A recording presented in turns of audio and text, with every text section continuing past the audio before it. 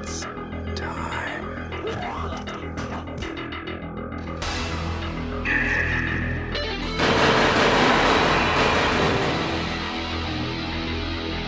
You go in pieces, asshole.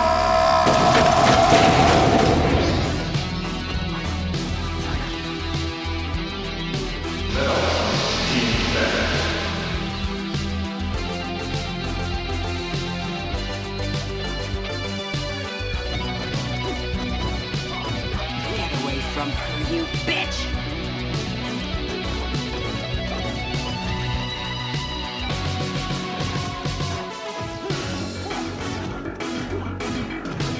Your move, creep.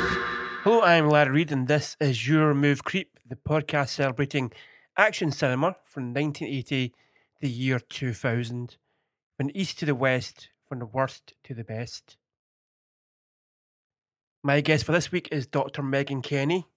Megan is the co-host of the Monstrous Flesh podcast, which explains the origins of horror tropes and representation of women in horror. She's also an accomplished writer and parapsychologist. We sat down and chatted about 1993's Demolition Man with good old Cy Stallone and really got into the weeds about the Three Seashells. So let's get into it, creeps.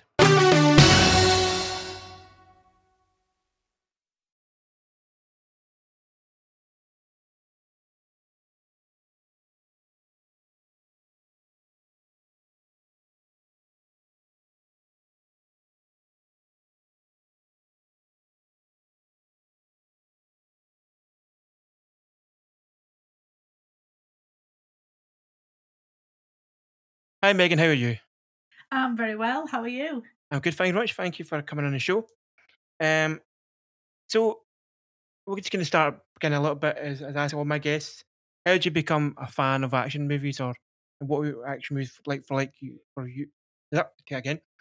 What were action movies like for you when you were growing up?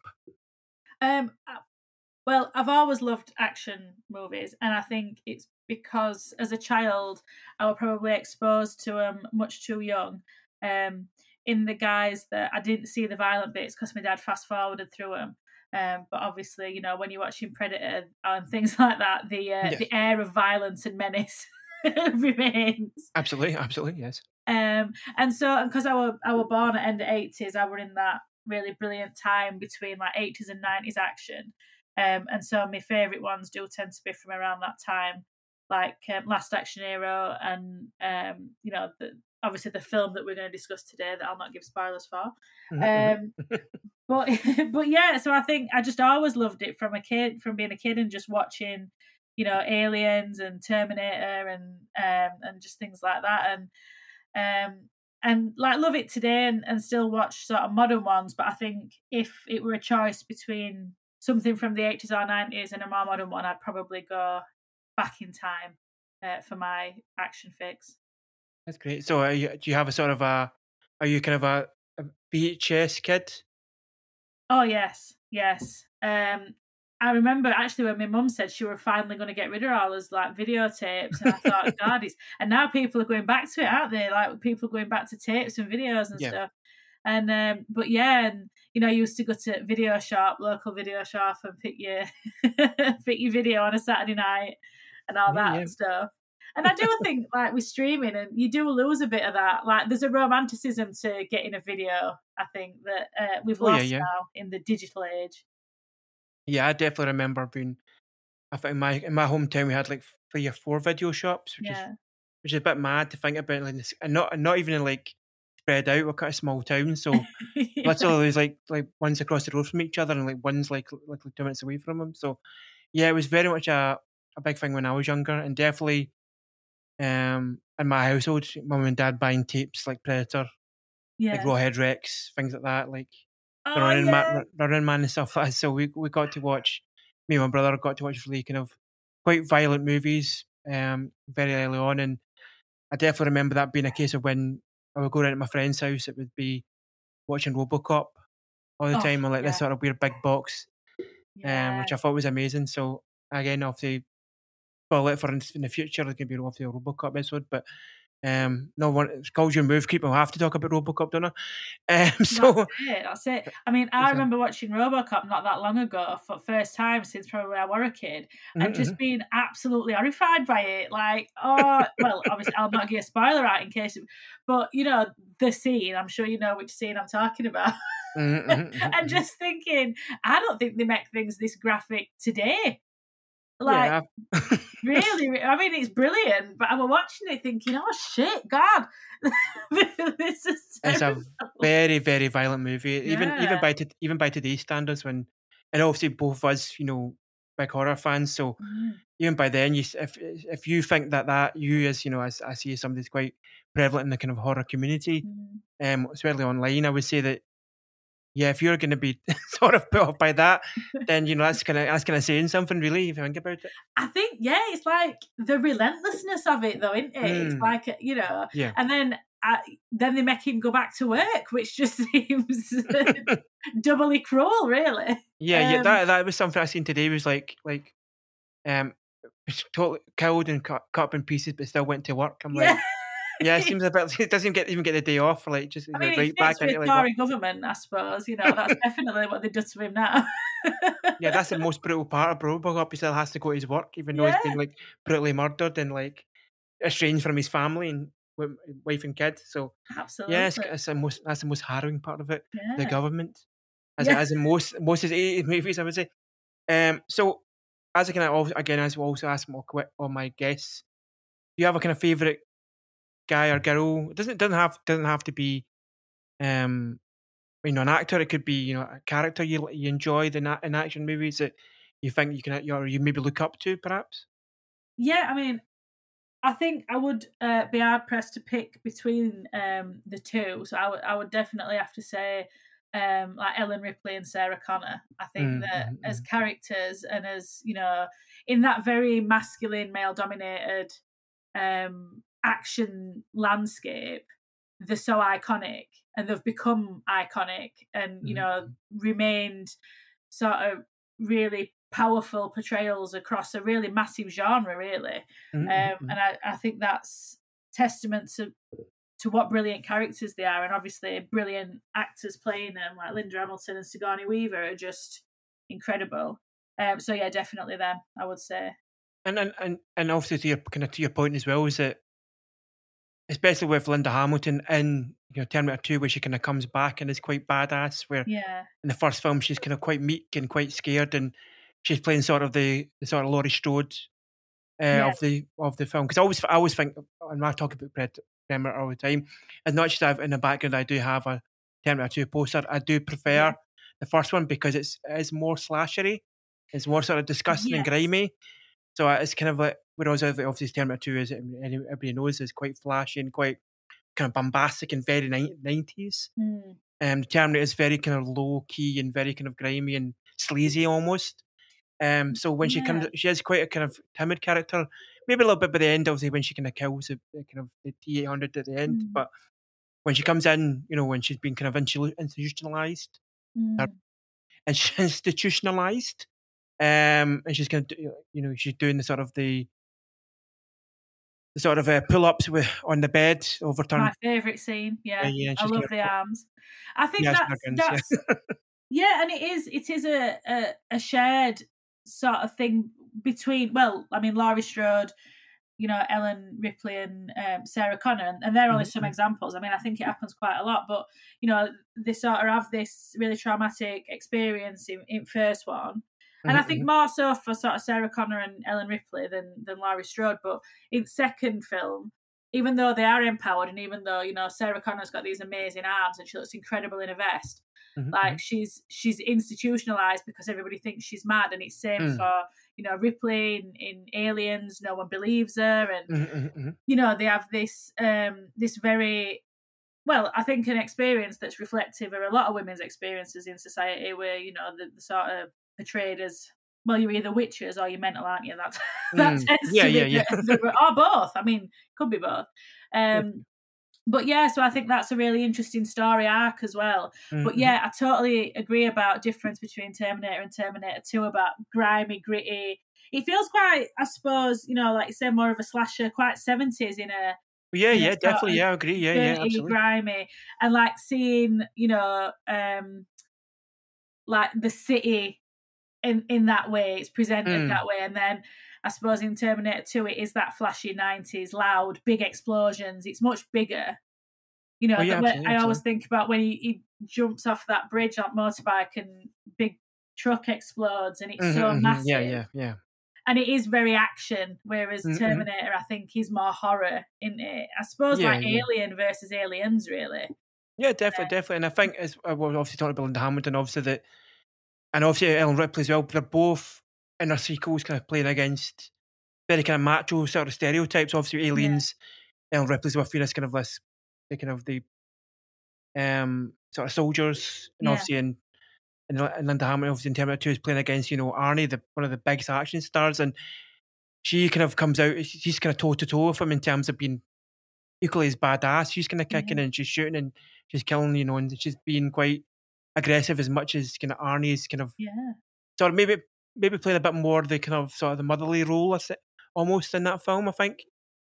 Obviously, I don't yeah, want to kind of don't want to go into because obviously I've got a massive talk about this in the future. But it's almost like she is sort of the kind of badass, and obviously as much as Arnie is quite very very badass in that movie, he is still playing the sort of protector motherly role in it.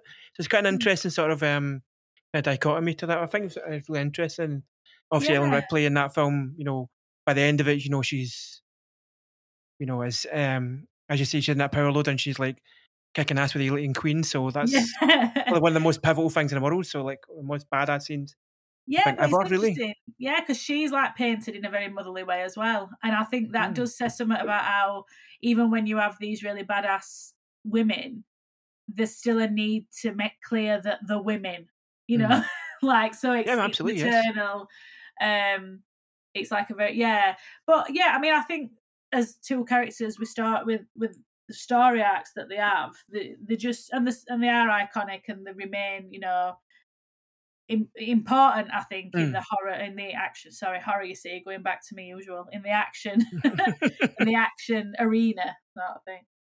Yeah, absolutely, and I think that they kind of they sort of paved the way for you know more female action stars, and I think that's really quite interesting. And I think that Mm, like they've sort of, if you think about female action, you think about those two, you think about kind of yeah, another favorite Cynthia Rothrock, one of them was still kicking ass to this day. So yeah.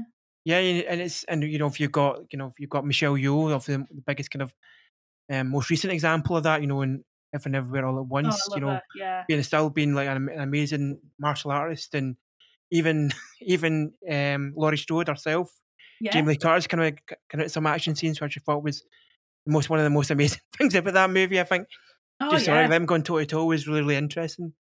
yeah. Yeah, yeah, I Absolutely. think it's awesome.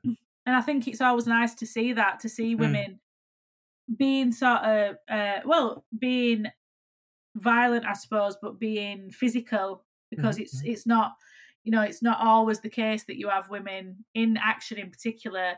So quite often they're like damsel in distress, sort of waiting to be rescued. And so mm, it's nice mm. to see women kicking ass, like you say, and going up against these enemies and you know the villain, and it's really cool. And I hope that we see more. That's what I'm really hoping for. Yeah, and then you've got a little bit, and you've got that kind of stuff in horror as well. You've got films like Revenge, which Yeah, is a very kind of horrible movie, but then obviously it goes into sort of this really amazing sort of revenge, sort of sleazy thriller film, yeah, which I yeah, think is, and obviously Rose Actress is amazing in it, and she plays a very very a really badass character. I mean, I wouldn't see many action stars kind of melting a beer can onto your leg. So I think that's I think she got ranked quite high for just for that alone. Never mind like yeah, killing our attackers in such a way as they do in that movie. yeah. If you haven't seen that movie, we should see that It's film. it's on my list to watch. I love revenge films, but sometimes I can't really watch rape revenge films for obvious reasons. Mm. They freak me out a bit. Um, Yeah, yeah, absolutely. but you know, there are. I think it's again that sort of horror and action. I think are quite well. The sort of there's a lot of mingling in there together Mm, of. mm. Mhm, mhm. Um, and like even thinking about, you know, Alien as a horror. film, and then Aliens more as an action film. Again, I think sometimes that's budget, isn't it? It's but yeah, I think there are a lot of crossovers there and a lot of themes that sort of pick up really easily. That it only takes a very small change for it to be action versus it being horror, really. Absolutely. And again, it's the same as the way I think about Terminator and Terminator 2. I think though Terminator is obviously very much an action movie, it feels to me more, I say, like a slasher movie, more like a horror movie. It's not as I said before, bombastic as Terminator 2 is. It's very light on the effects and very light on the kind of and more about gore and more about this kind of killer almost. It's almost in a kind of way like they say before, you can't kill it, you can't reason before it just keeps going. Kind of like a Michael Myers or a Jason Voorhees. He'll just keep going, no matter how much you hit him and how much you take him down, you could proper build on him, he'll still keep coming. So I think there's very big polar opposites to that T-800 in that movie. They kind of, like Jason Voorhees and Michael Myers. Again, they've had multiple, and they've had multiple sequels, and they never go away. So again, the same situation with that. Like, will we ever see the end to the Terminator franchise as much as we'll see the end to Michael Myers? Really? Yeah, but that's it, isn't it? I suppose it is that thing of like the relentlessness of the villain. That is often, it's like in sort of in slashers or in things like Nightmare on Elm Street and things like that. But Terminator is as scary, if not a scarier prospect, because not only is he unstoppable, but also is like from the future. Come back for it to sort of, and I think that the thing with that as well is the sort of emotionless aspect of it. There's no, in things like when it is a slasher, in things like Scream or something like that, your killer is human and they're driven by a human need in a way, or a compulsion. But with something like Terminator, there's no, you can't reason, you can't rationalize, you can't stop them. So that it is very, very scary in that way. Because it's obviously a machine that doesn't have feelings. Like it doesn't, like Kyrie says, it doesn't feel pain or anger or sorrow. It just wants to. It just has its business to do. It's programmed to do this one thing, and that's what it'll do. And infinite way, will just destroy it, which I think is again quite scary enough that it becomes a little bit more than about. Obviously, with things like Michael Myers, he's out to kill Laurie, or he's out to kind of get some sort of revenge in some sort of ways. There is some sort of like consciousness to him, even if he's this, he is the shape, or he is this kind of boogeyman sort of thing. So, but there is, and the same way kind of with Freddy, he has some sort of like motive, I guess, I suppose. But the Terminator doesn't really have, and really does the kind of aliens, I suppose, in a way as well. They just want to sort of breed, I suppose, in a sort of way. But there is definitely a big sort of crossover, which is kind of cool between horror cinema and action cinema, and you got people from both sides coming at different sort of movies as well, which is kind of interesting. So I think it's a really cool, really good point made by yourself there.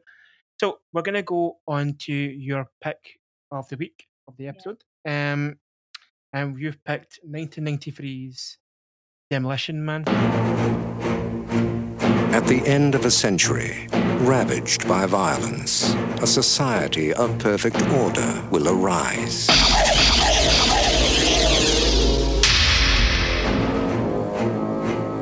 Criminals will be frozen and reprogrammed in cryogenic prisons. The prisoners are ice cubes. Their criminal instincts are being reprogrammed as they sleep. Aggression and deviant behavior will be totally eliminated.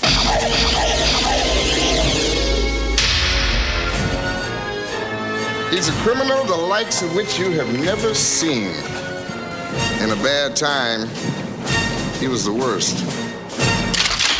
I'm gonna love running this place. But in the year 2032... This morning, Simon Phoenix escaped from this cryo facility. We are, quite frankly, not equipped to deal with the situation. Amidst a world of peace and calm... We're police officers. We're not trained for this kind of violence. How was the fiendish Simon Phoenix apprehended back in the 20th? In the end, it took just one man, John Spartan. You mean the Demolition Man? The conditions of your parole are full reinstatement into the SAPD and immediate assignment to the apprehension of Simon Phoenix. Two mortal enemies. Just dropped in to say hi. From another time. Past is overtime. Time for something new and improved. Oh, hell. Will be unleashed on a future that isn't big enough for the both of them.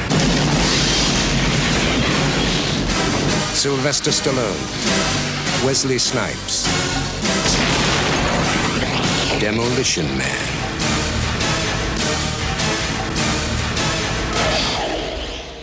Sylvester Stallone. Tell me a little bit why you picked this movie, because I kind of a bit of an inside baseball behind the curtains thing here, that I have a big list to send all my guests, and they say, fill your boots, pick a movie. Megan went a bit mental. Not as mental. No, I'm going to say not as mental as most people have. But yeah, you had picked a few, and I said, look, we need to narrow it down. What would you say is the one you would most like to speak about? And you picked this movie. So why was it you picked this movie specifically? Well, obviously I picked loads, and I could have discussed all of them. And then I were really umming and ahhing between this and The Crow, because I feel like The Crow really speaks to my horror, spooky girl aesthetic. But yes. I did not think that there would be any other opportunity for me to discuss Demolition Man. yes. And so I picked it.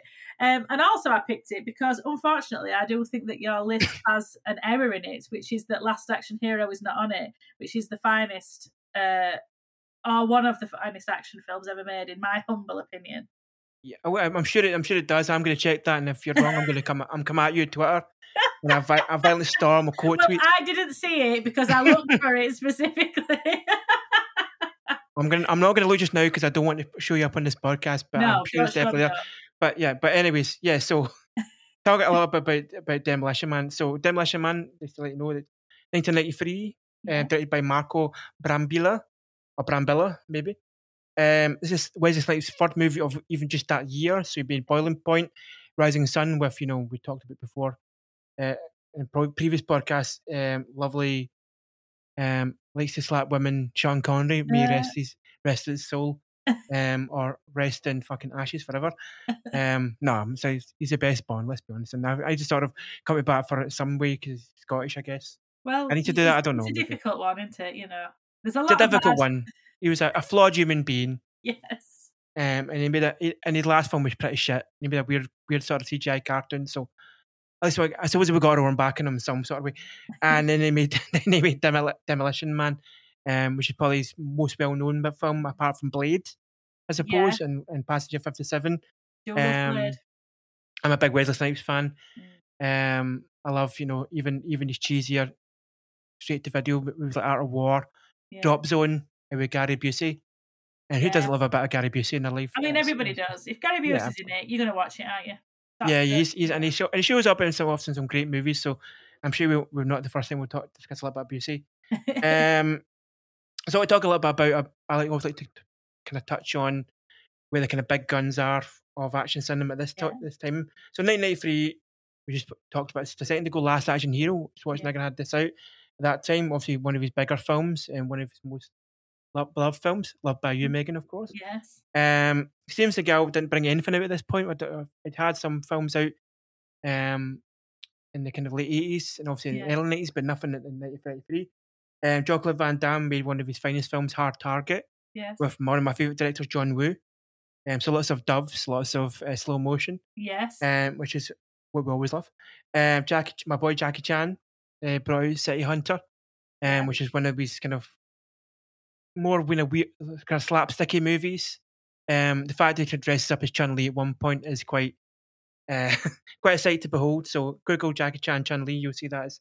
I mean, he looks quite good. I mean, as far as a man in sort of space buns and not much else covering his bottom half, he's going to pulls it off. I think. I do have to say that one of my favourite films of all time is The Spy Next Door. Oh my god! I've never seen that. I'm sort of a weird Jackie Chan purist. It's only it only had good films in the 80s and maybe in the 90s, but no like. Oh, I don't know. I'll give you Rush Hour 3. He does play a pen there. importer. Like that's a job that someone would have, a pen importer. That's his job in The Spy Next Door. That's a good cover, I think. That's a good cover. That's a good cover. Yeah, definitely. And he's and I've always kind of spy movies. He's definitely that's probably one of the ones I've not checked out, but I'm going to check out because you've recommended it.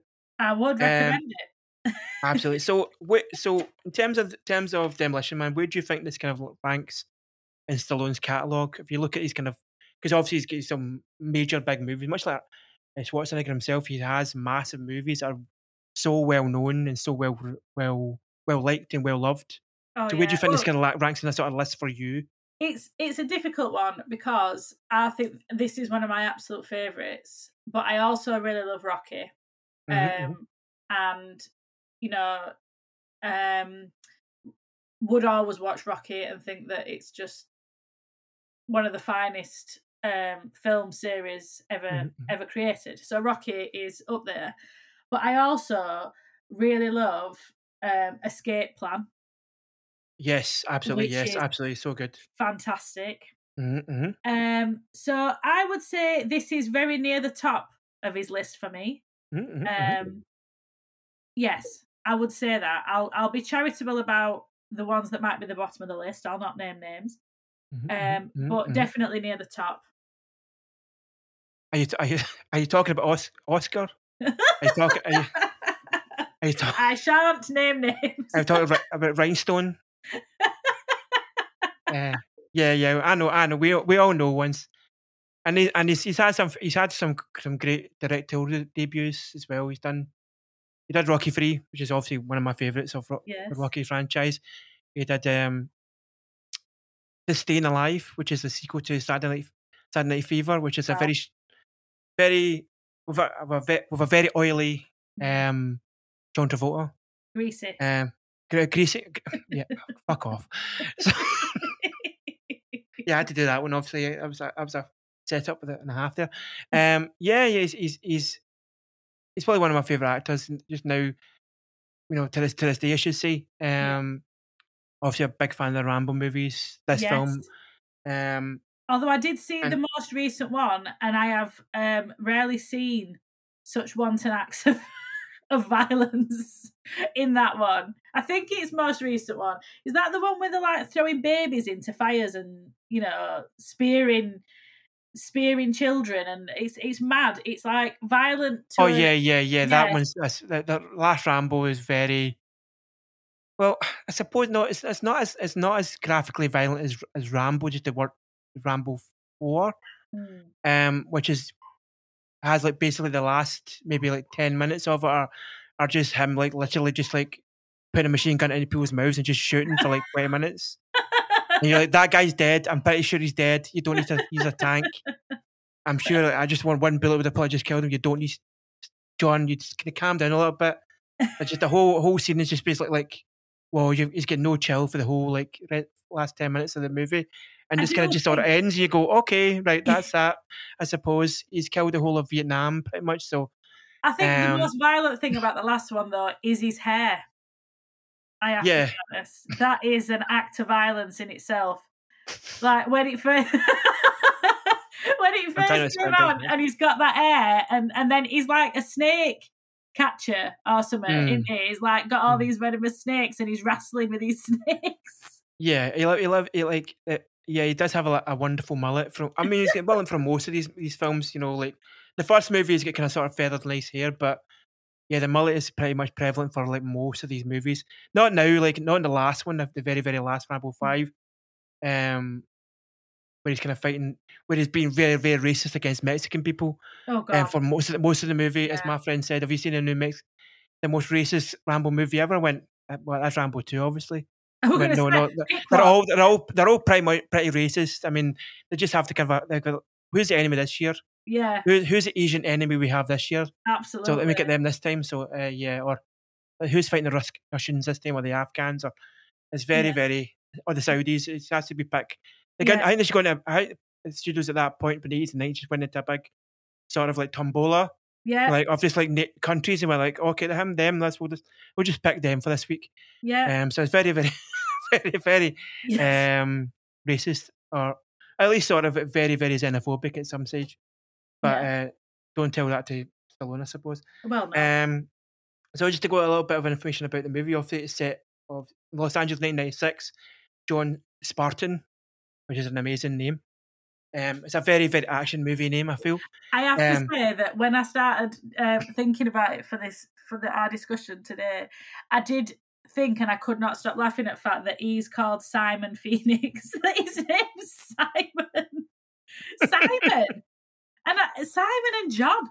But that is a very, like you say, very. John Spartan is quite cool, but Simon's, but I suppose it's to use Simon Says. I know, but come on. That was also horribly used in the film Simon Says with Dennis Rodman, which I'll be talking about in the future because that movie is fucking mental. But yeah, so John Spartan, a cop for the kind of Los Angeles Police Department, goes in to save some hostages from Simon Phoenix, Simon and John, sound like the Beatles. So he got Simon Phoenix, obviously, John Spartan played by Sylvester Stallone, Simon Phoenix played by the wonderful Wesley Snipes, with an amazing kind of blonde afro, which apparently he hated the whole way through the movie. And the minute he finished, he shaved his head. Oh. But Dennis Rodman himself, he said he loved it so much he started dyeing his hair all the time. So that was quite interesting there. It's a bit of a dichotomy there. That interesting. Yeah. So that was just a little special tease with the trivia zone. Just to let you know that. Okay. So John Spartan goes to save some hostages in this sort of a big abandoned building. Has a sort of big set to with Simon Phoenix and kills him. Not kills him, sorry. She knocks him out and carries him out obviously to be arrested. John Spartan sees there's no hostages in the building. He's had a check. But when the building is destroyed, out of the rubble, the firefighters find 20 bodies. Yeah. So both John for negligence and Simon for being a fucking badass, just for being a mental case, they both get put in cryo prison. Now, this is in 1996. And it's set 3 years after when the film actually came out. And so, I mean, I don't know what you were doing in 1993, but or 1996 for that matter, but I didn't see people going in cryo freeze. Maybe only person I heard about cryo freeze was Michael Jackson, and that was going to be he was going to have his whole body remember that? And they said that Walt Disney had it done, didn't they? That his head's being frozen. But I do think I've always thought it's a very harsh punishment for John Spartan. To be, treated exactly the same as a terrorist and murderer, Simon Phoenix, like the same punishment. I've always thought that were quite cruel. But also, when did they stop using cryostasis in action films? Because there seems to have been a point when everybody were getting frozen. Yeah, it was a big thing. It's very much a very 90s thing to freeze people. Yeah, they loved it in the 90s. I fucking loved that shit, just freezing people. I don't know about you, but when he was getting put in the cryo freeze, I kind of thought it's kind of something kind of nice. As somebody who loves naps, I'd be like kind of, but it would be kind of cold nap, but and I won't tell you want to see people see my genitalia as they freeze me, but it'd be quite interesting. Kind of, there is that, but thankfully, as we see in the effects, we don't get to see all that's frosted over. So yes, it's quite handy, that isn't it? It's handy, the frost works a bit of a shame for the viewer, perhaps. And if you're a big, this is Stallone at his peak, so you'd think that all the sort of the ladies or men in the audience would be quite happy to see him kind of his frozen bollocks, but don't get to see it. Hardy did it, didn't he? In is it Terminator 2 where you can see his tezzers? I think you can, and you can definitely see his big bum. So if you're a bum fan, that's definitely an Arnie bum fan specifically, then definitely get on Terminator 2 straight away. Yeah. Or Terminator 1 for that matter as well. So they're both frozen, and then cut to the future, 2032. It's now utopia. Los Angeles and San Andreas have been put together after the big quake of 2010. This utopia includes no drinking, no drugs, no swearing, no contact in sports or in sex, which features a really weird sort of creepy sort of fever dream scene later on in the movie, and also so obviously no murder, of course. Murder, death, kills a big thing in this future. Something they're not used to. Simon Phoenix has been thawed out and has been programmed to become a murderer to stop poor homeless people revolution from happening and destroying this utopia that has been built. Now, then obviously, as you say, we've had John Spartan frozen for most of this movie, but after Simon Phoenix gets out and does Murder, Death, Kill and destroys the whole place with his amazing martial arts, I should say. John has to be thawed out, and Sandra Bullock, a big fan, playing Lena Huxley, is a big fan. 90 remembers John Spartan and gets him thawed out and lets him kind of wreak havoc again to try and stop Simon Phoenix. Now, there's a lot of questions I can ask about this movie. Yes. I can ask about, obviously, why did Wesley Snipes have to do weird Chinese racist stuff in the museum? Yes. I could ask you that. I could ask you about the wonderful references to Schwarzenegger being the president at one point. Yes. I think what my most prevalent question is, what's your understanding of the 3 seashells? Right, well, in preparation for this, I did discuss this with someone and I did give it some serious thought. And my only thought would be that you would use the seashells as some sort of scoop.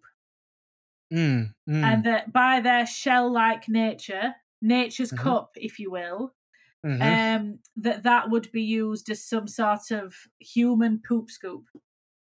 Yeah, so I definitely had that thought when I was younger. Yes, and I've spent many nights. I did see a clip of Sylvester Stallone answering it. Yes, I was going to go into that. Yeah. Where he suggested that you use them like chopsticks, which meant that I was vindicated in this argument. I'll go as far as to say argument with this person that it was in fact some sort of human poop scoop, which to me doesn't seem very futuristic. Yeah, it seems a bit backwards. It seems, but it's almost very. It almost kind of fits into the utopian viewpoints. I suppose it's all sort of quite not clinical, I would say, but certainly very going kind of back to a sort of simpler time. I kind of there's no murder, there's no swearing, there's very little sex. Unless you wear a mad weird headset. No spicy food, but strangely, no spicy food, but Taco Bell still won the franchise for. So I don't understand that, because anybody who goes to Taco Bell knows that it's spicy. Yes. So it's very, very strange. But yeah, so there is actually an actual graphic, a very graphic about the no toilet paper and using the 3 seashells. And I for a long time I was quite the same as Stallone there said, that I thought he would just use them as chopsticks, and the other one would just be for sort of a rudimentary sort of clean up at the end. Yes. Once but I think really, I know it's not to get into sort of graphic detail here, but I think if you're doing that, there's something in your bum at that point, which I don't understand. How far how far in would you have to go? Because he's saying it's like chopsticks. I mean, my thought was that, you would still...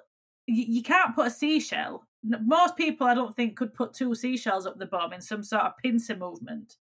Unless, unless... Believe me, I've tried.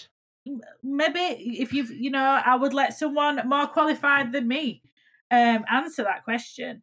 But I do think that unless, evolution has led to it, that by 2032, everyone's bumhole's massive. I don't really see. Not something I thought I was going to say, actually, today. It's taking a turn, but it's an interesting turn. We've took a turn now into discussions. But so I don't know, really. And also, if there's just 3 seashells in toilet, does that mean that people reuse them? Yeah, because you would need to wash them, I think, really. Yes, yeah. Because, and you have to do them immediately afterwards, because I don't particularly want to go into the next be grabbing shells, beautiful ornate shells with excrement. Really, I don't particularly want to do that. I don't know about you in this sort of utopian, lovely affair, but I don't particularly want to be handling sort of conch shells with fucking poo on them. Call me old fashioned. Call me non-utopian if you like, but no, I don't particularly want to do it either. This is such a strange conversation. to go back a little bit to the movie, we always talked about Lena Huxley, which is quite an interesting sort of second name because then sort of isn't Aldous Huxley a kind of utopian sort of writer? I'm pretty sure. Yeah. The most disgusting part, apart from obviously the seashells moment, was it seeing that Sandra Bullock still listens to Red Hot Chili Peppers, Oh God. which I think was one of the most disgusting parts of it. How Um, horrifying. that some sort of physical media still exists of Red Hot Chili Peppers in the year 2032. After the Imagine. quake had happened, she is like, this quake had happened. She was running for stuff. She's collecting all this stuff, and then she found fucking Blood, Sugar, Sex, Magic, or whatever it's called. Imagine if that's what survived. Like, imagine if there were a massive earthquake. That was music or something. That was music in the future. That was like, yeah. I don't know. That's mad, isn't it? To think about what horrors might endure. Yeah, I think I would just be like, just put me back in the freezer. Just Put just me please. back in. I don't And need just it. don't ever until Anthony Kiedis and Flea are eradicated from the face of the earth. Please. I don't want to pick my bum while listening to Red Hot Chili Peppers. Put me back in the fridge. Yeah, and like just I'm trying to work the seashells and I'm listening to this. To give it. I don't want to name their songs. Yeah, I don't want to give them credence. Yeah, no, I think as soon as they said you can't swear or eat spicy food or have sex, I'd be like, yeah. What am I doing here? You kind of lost me there a little bit. Yeah. I think at that point, I think that, I mean, I don't drink, I don't do drugs, but I do spicy food. And I swear, obviously, I'm Scottish. I have to swear. It's kind of written into my genetic makeup, I think. But the no toilet paper is really, I think it's a bit of a no-go for me, I think. It's a strange thing as well. It's a strange thing to have put in, really. That I suppose is why I think people still talk about it. Perhaps it's become part of like the culture, and most people. If you said to most people, "Oh, do you know how to use 3 seashells?" Most people would know what you meant. So it has really endured. So that's good, I suppose. Yeah, I think if you said, have you seen Demolition Man, you're like, the first thing they'd be like, either is that film Wesley Snipes or is it that film with the 3 seashells? Yeah. So it's a sort of a zeitgeist moment of for action cinema. I think for forever. I think now. But yeah, so Demolition Man. Obviously, we get John Spartan back out the deep freeze. He's learning like a trooper to get some toilet paper to use. He's unbacked up for now, and thankfully, as he point out in the film, which is quite disgusting. And he goes off on a fight to fight Simon Phoenix, who's unfrozen a lot of his friends. Yes. He didn't, and thankfully not Jeffrey Dahmer. Because I don't particularly want to see a scene in a utopia of some guy boiling dicks in a kettle. No. Which would be quite a bit of a turn, I think, really. Yeah. But it would have been quite an interesting thing to see him bring out some other sort of killers. But that would have been quite interesting. But I think we did that with American Horror Story, and that was pretty lame. So I say we've got this utopia. We've got obviously Dennis Leary doing what Dennis Leary does as a sort of hobo-ish sort of resistance leader. Yes. We've got a young Jack Black.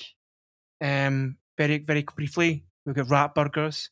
And all leads to a big set 2 in the cryo chamber, as Simon Phoenix and John Spartan go head to head. Yeah. And somebody loses their head at that point as well. So in a sort of Terminator 2 sort of style, Simon Phoenix is cryogenically frozen on the spot and loses his head by getting kicked off his shoulders, basically.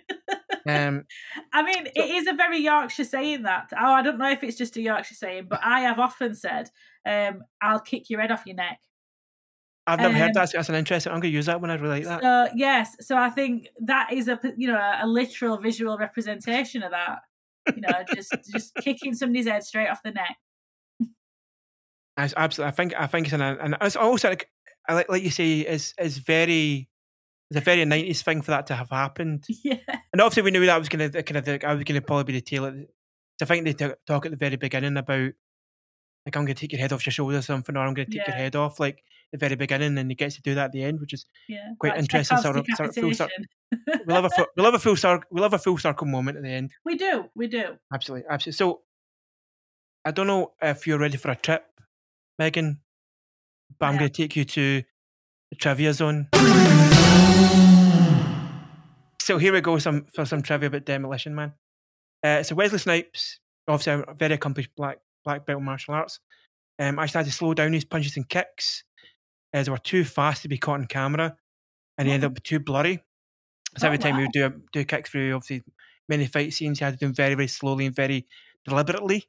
Throughout the movie, because obviously they kept saying, Wesley, you're just going too fast. Which is quite interesting, obviously at that time, that was obviously another kind of apparently a big thing with Bruce Lee as well. That in many of his movies, he had to kind of try and slow down his kicks because he was so lightning fast. He would kick somebody, it was like a crack of a whip, basically. Wow, that is really interesting. I suppose it also explains why Simon Phoenix, a grown man, is dressed in an orange vest and dungarees. Yes, absolutely. Do you know what he reminds me of? That is actually quite like Chucky. Yeah. He's kind of like he's got. It seems strange, like he's, and also you don't ever see him like find his clothes. He just seems to like have them in clothes. So I mean that suggests as well that perhaps when you see him in his defrosted, that they've dressed him in that's their choice.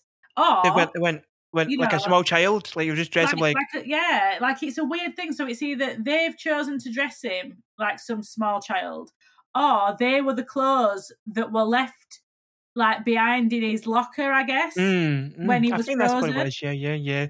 It's sort of like I like sort of when you come out, when you've done your sort of porridge, you've kind of come out and you're getting back your clothes. Your clothes were maybe like 20 or 30 years ago, which are really, really out of date. And he's got like a sort of orange t-shirt and a pair of dungarees. But like, well, everything's a bit sort of quite sleek and quite kind of, it's very sort of Japanese. Yeah, it's very African clean. Sort of. It's very kind of Asian and very kind of clean, and like kimonos and very kind of flowing robes and so forth. And he's getting a sort of like seeing Sly in a kimono, is there? That's quite the sight. And he's come out looking like a painter and decorator, like, so it seems a bit like.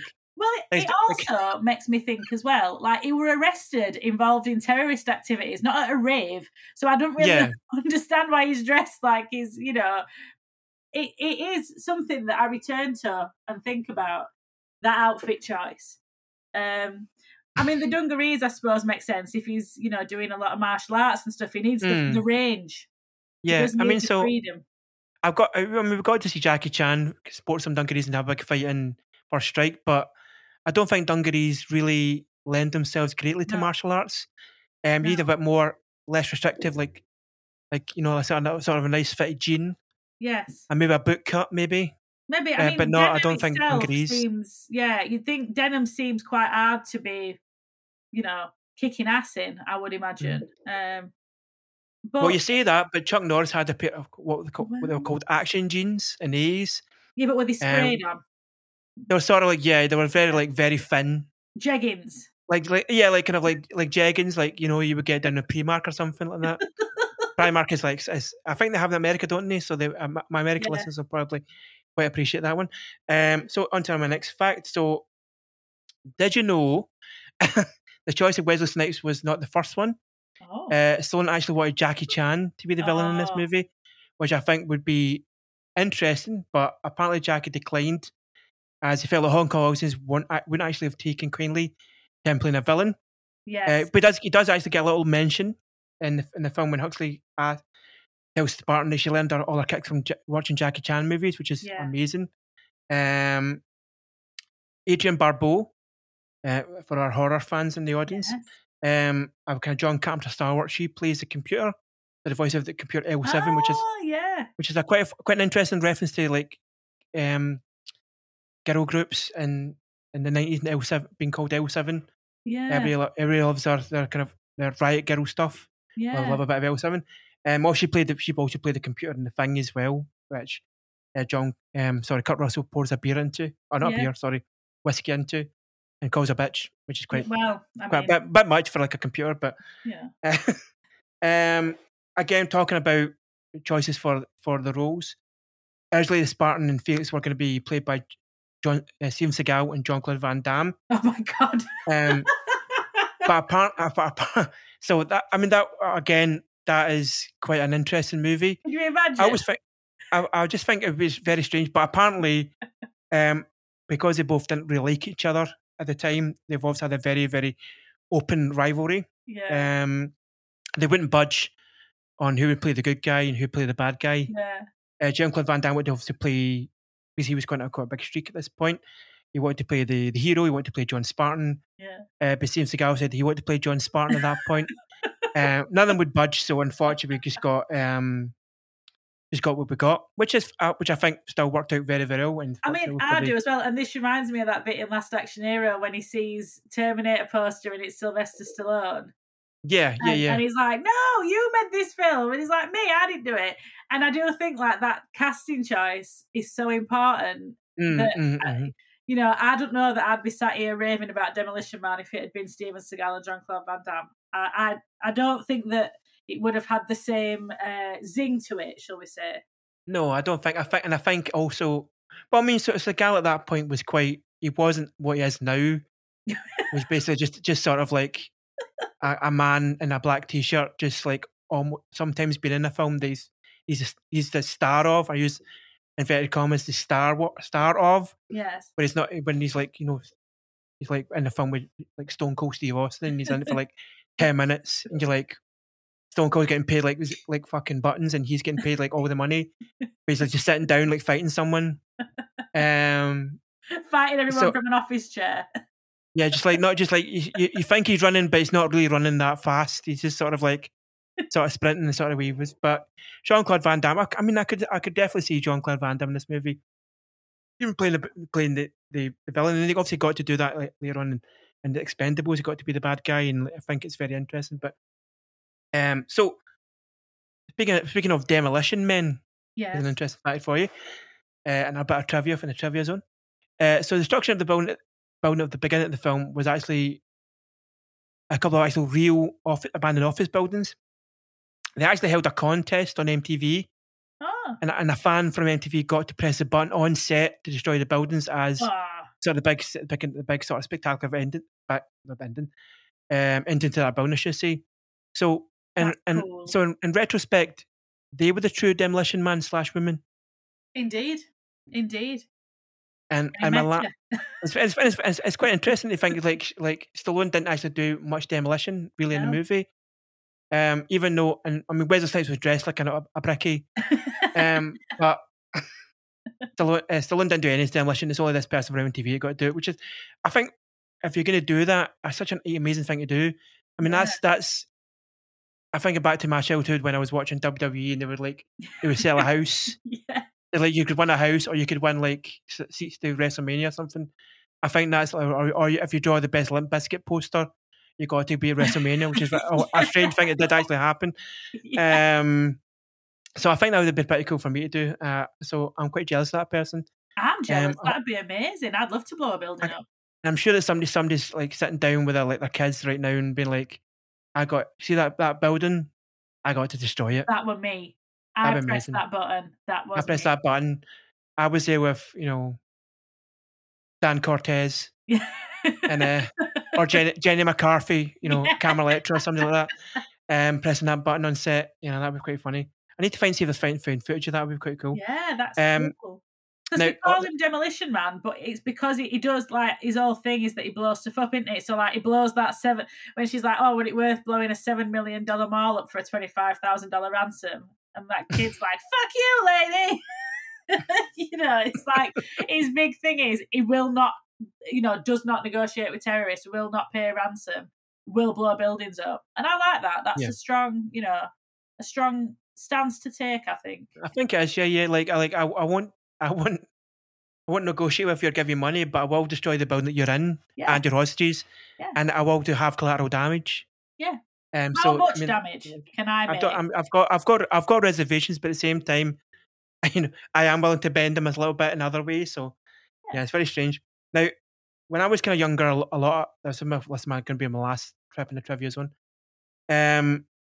when I was younger, the big thing or the big rumor was that Huxley was meant to be Stallone's Spartan's daughter. Oh no!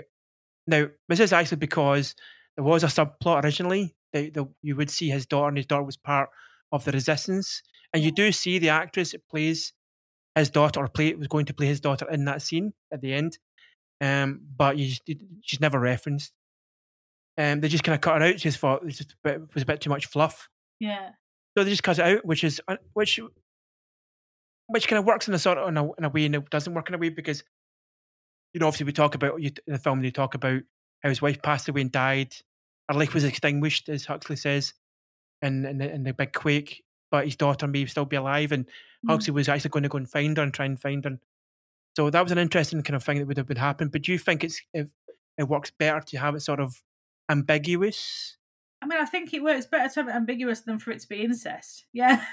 Yes. I mean that is ideal.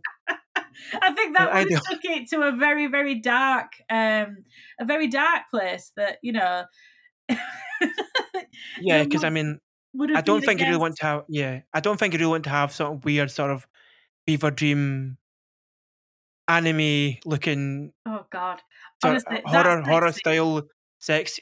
I mean, sexy. We use in quotations here because quotations here because it's a very strange.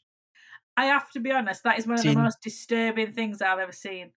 It's very scary. It's because it's flashing, and I watched it, in my office, and where I do obviously we record. I just and that it's the flashing, and the moment you kind of see of her, and I think it's very strange. Flashing, and I mean, obviously Sandra Bullock looks marvelous because it's Sandra Yes. Bullock. Oh wow. Yeah. Absolutely. But it's the flashing, and it's Sylvester Stallone grunting that I find. Yeah. I mean, Sylvester. I think I would say this for quite a few action people. To be fair, I don't want to see Sylvester Stallone in a sex scene. I don't want to see Arnie in a sex scene. I just don't. I'm sure there's people out there that's their bag, and that's fine. But for me, I think stick to punching people and kicking heads off necks, and leave the romance to someone else. I do find that scene absolutely mind blowing. Every time I watch it, it makes me feel strange in a bad way. Yeah, it's not like it's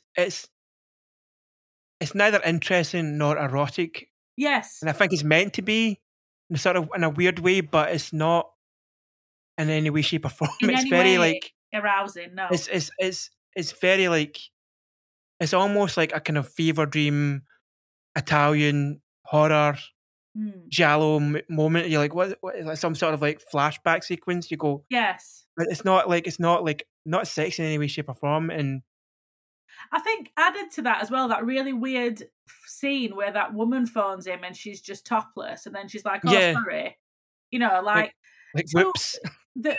Sorry, you've just seen my tits, stranger. It's but I suppose also foreshadowing, like, what's that thing that people use?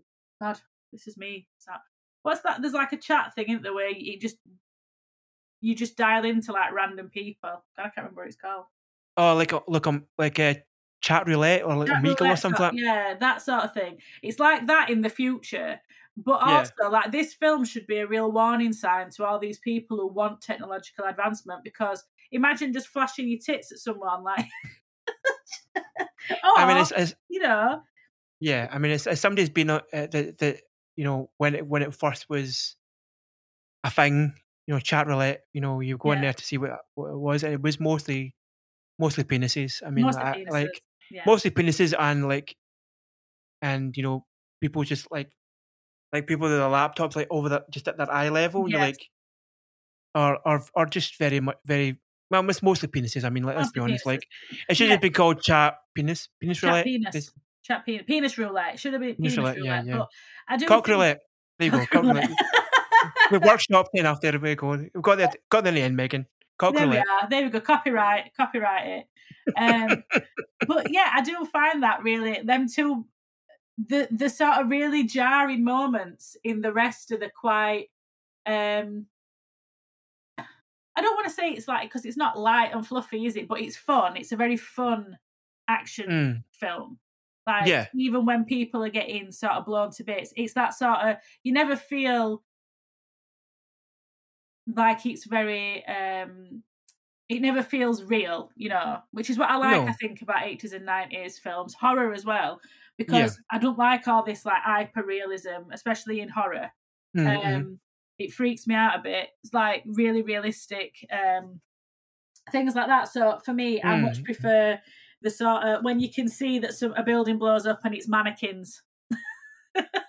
So you kind of want like you said yourself, like can I touch on that kind of quickly? Is that I'm not one for friends of the podcast. You know that I don't go into the sort of depths that see Zoe Rose Smith does when her podcast. That I'm just so scared of those movies. Yeah. Though I have seen my fair share of aggressively upsetting movies. Yeah. I don't really like yourself. I don't like the hyperrealistic stuff. It makes me kind of turn off. And I think this movie, unlike a film we've talked about before, like a RoboCop, it's not as brutal. It's not as crazy as this. It's very kind of cartoonish, and the sort of the back and forth between Stallone and Snipes is quite comedic. They're kind of taking pot shots at each other. I think at one point even Snipes calls him, taking a gun and calls the dummy Rambo. Yeah. And there's very kind of daft scenes, like Simon says. Simon says die. Like Simon says. So it's like it's very daft. And so I think that's kind of the kind of thing. Oh, that guy! Special mention to what's his assistant? What's his name? Glenn Shaddix from Beetlejuice. Yeah, how he's he's like, oh, I'm on your side. Oh, the tide's turning. Bye. Then. He's a very funny character, and obviously stuff like they all listen to jingles, which is just I think that's really cool. So unnecessary, but really funny, much like the Three Seashells. I think that's what adds to it. It just it builds that world a little bit more, doesn't it? With really weird stuff that I really like. So they're it's trying to be sort of a kind of perfect place to live, and they're still sort of like they still have to have the most like cleanly things, so they just can't listen to music just in case there's sort of swear word or there's references to violence or whatever. Yeah. So they have to be like, what's the most clinical music we can listen to? Yeah. Would either be like, I suppose, like maybe classical, but if we even think that's like too much. Yeah. So it's like, let's listen to things that at least ads. We just listen to like, there's like obviously the thing like a hot dog song and like dog food songs and stuff like that. I think it's so interesting, it's so fun. It's that thing like you're saying of a very it's like they want the guy, the big baddie, wants like a lobotomized population. Like he wants no strong feeling about anything and no strong thoughts, and he wants everyone to be really lobotomized, really, just very calm and not rocking the boat. And then that's what's so interesting though is when obviously Simon Phoenix's return is like this big loud character, violent, or they're just not prepared for. Again, coming back to that, send a maniac to catch a maniac, or that they're just so unprepared for it, and then obviously hijinks ensue, and that's what we love. I think that's why it works so well, because it's a kind of perfect blend of like it's sort of kind of fish out of water, but also kind of turning it into sort of an evil fish, a shark out of water almost. In a way, sort of thing. They use that sort of euphemism, but because obviously he's not used to this. He's used to kind of being like, I think I suppose they're both playing that sort of character, that kind of like almost kind of California man sort of thing, like where they've literally been frozen out of ice to be like as kind of caveman, as a kind of, I think they get referenced by the chief police is just a caveman, sort of a useless tool, a sort of thing where it's not really useful anymore because you don't need that. But when Simon Phoenix, you have to kind of, I say, you have a mate to catch a maniac, so you bring about a kind of a dickhead to catch a dickhead, essentially. Exactly. So like, they're both very blunt instruments, aren't they? I think that's that's the best way to work. That's a good word to use. Yeah. It's like, instead of it being using a walnut no, what is it? Using a hammer to crush a walnut. It's like opposite. It's like trying to use a walnut to crush a hammer, which is why they need on Spartan. Yeah. So I mean, and I don't think you can crush a hammer with a walnut. Exactly. That's the flaw in the plan. You see, they've turned themselves into walnuts. I've gone too far in this. You've gone down this story. Yeah. Like, and there's like hammers are made of walnuts. Walnut hammer. The wood or the nut, I don't know. But yeah, so you'll be glad. You may be glad or may not be glad to know that there's a trip out of the trivia zone for this episode. So we're just going to wrap up a little bit. Yeah. So, Demolition Man, would you recommend it to fans of action movies now? Oh yes, absolutely. Run, don't walk. I would say if you've not seen it, absolutely fantastic. It's got it all.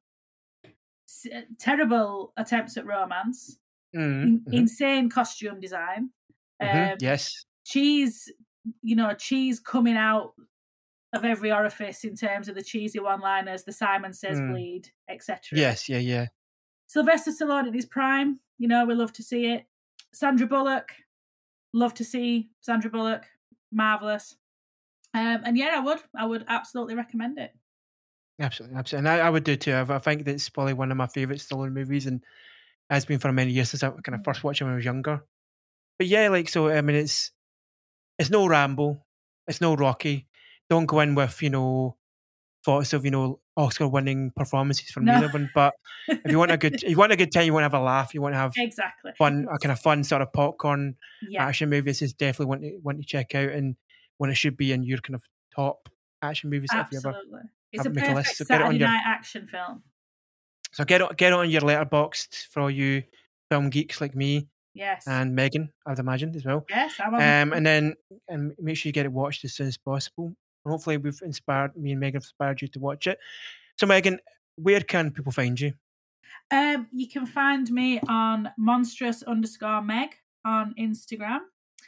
And I'm also on Letterboxd, and I can't remember what my name is on there, but I've got a link tree in my Instagram bio, so people can find me there.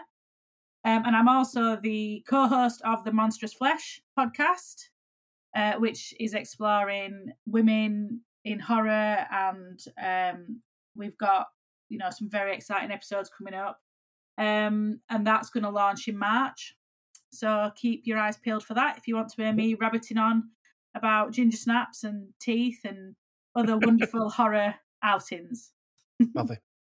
Well, thank you very much, Megan, for coming on and talking about this insanely fun movie with me. Yes, thank you. And maybe we'll see you down the road again. Oh, hopefully. There you go. Well, thank you much. Take care and have a nice day. Yeah, thanks, you too.